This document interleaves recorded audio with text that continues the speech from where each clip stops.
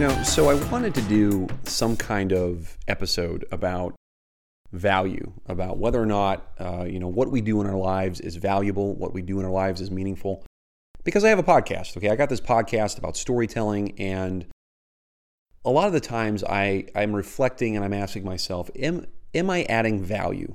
Okay, am I doing something that is valuable for other people? And am I giving something to another person that could be seen as being rather meaningful in their lives? And as a creative, as someone that creates content, who writes or tries to write, at least attempts to do it, who does these podcasts, broadcasts, things like that, there's always this temptation to fall into a pit of despair and think what you're doing doesn't have any kind of eternal significance, or even momentary significance for that matter.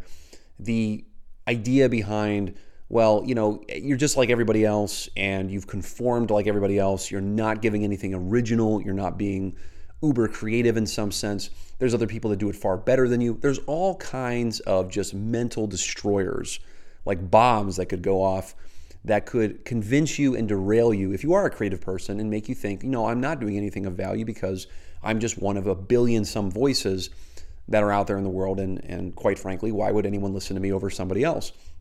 Or why would anyone think that my words have value over somebody else that may have already said it and said it better, said it better than I did? So this is something that I think a lot of creatives do. I think this is something that many writers do. You're always kind of doing a self-reflection, self-edit on the things that you do in your life.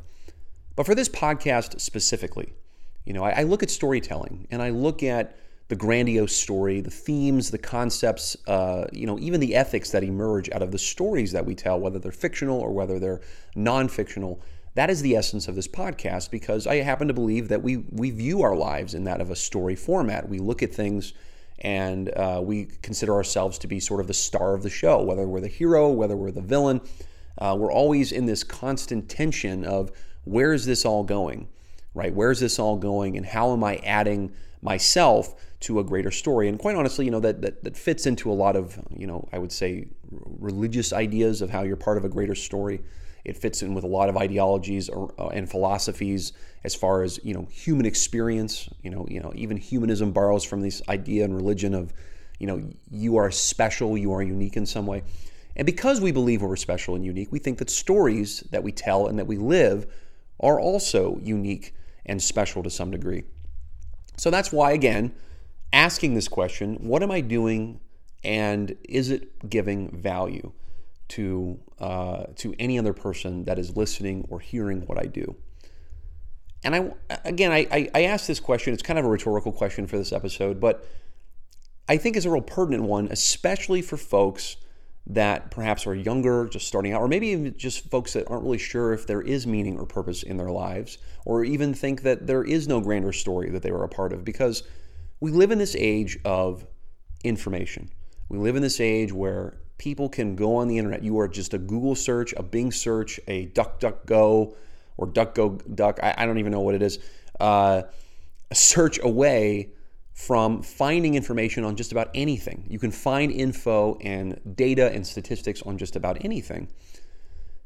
And knowing that that is the case, knowing that people, if they have the internet and they have at least the ability to type out something and ask a question and find information, you will find information that's out there. But there's a big difference between stats and data and information capturing and knowing what to do with it once you have it. And for me, as a writer, as a storyteller, that is where we, as just people in general, get kind of lost in the woods. We get kind of lost in the weeds there with, I have all this information at my fingertips, I've got all this data with me, but what on earth am I supposed to do with it? What can I do with this information that is valuable for other people? And if you're not seeing yourself in the context of a larger story, you may turn inward too much and think that all of this information is just for you, and it's only valuable just for you, and that everybody else is just running scared, or everyone else either has it together or they don't, and we lose sight of that bigger story. So I've said it before on this podcast, I've said it many times before that, I believe we live in a greater story. I believe there's a greater story that God is telling, that we are called to be a part of, that we are ushered into if we are willing to acknowledge that, if we are willing to recognize that we're part of a larger story. We can find ourselves within the context of that. But that takes a lot of guts for some people. It takes a lot of bravery to say, look, all this information is here, all these statistics are here, all this data is here, but guess what? I'm not just the center of the universe. I am part of a story, but I'm not just the center of the universe and the only one that can benefit from this kind of information, because as I said earlier, knowledge is one thing, but having the wisdom and the foresight to know what to do with it is something completely different, and it fits into that story. So for me, doing a podcast like The Writer's Lens, it's something I'm passionate about. It's something I really enjoy. I love telling stories. I love hearing stories from people. I love seeing how people triumph over things, especially in autobiographies, how people overcome challenges in their lives, and also how people overcome just injustices, or they overcome something that might be evil or perverse that has come into their life, and now they have overcome this through some circumstance, or I would say through some intervention of the Lord. Again, not to get too hyper spiritual on this episode, but something like that happening in their livelihoods that changes the course of their story, all because they were given a little bit more information, or they knew what to do with the information that they were given.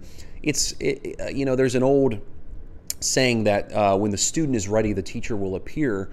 And I think that's partially true. I think there is kind of a half truth to that, because realistically, teachers appear all the time. I mean, there are always people willing to give you advice. I mean, there's always someone who's going to say, well, I know what's best, or I know that this is the proper way you should go. When I did it this way, this is what turned out for me. And that person may have done it completely wrong. They might have had like a subpar response, but they got through it, they survived it, and that's all they know. That's all that they have ever experienced. And so they're going to pass that knowledge to you in hopes that maybe, you can utilize it. And maybe they think you'll do it better. Who knows? But there's no shortage of teachers out there. The question always remains, is the student willing to assess that teacher? Is the student willing to understand that there's a teacher ahead of them and that there is a story that is playing out, and we get to utilize that knowledge, we get to utilize that information to bring value to that story and to others as well.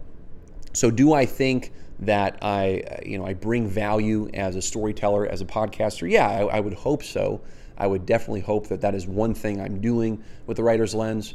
For anybody that does podcasting, anyone that is a creative, you ask yourself this. And even if you aren't consciously asking yourself this, you're probably wondering about it.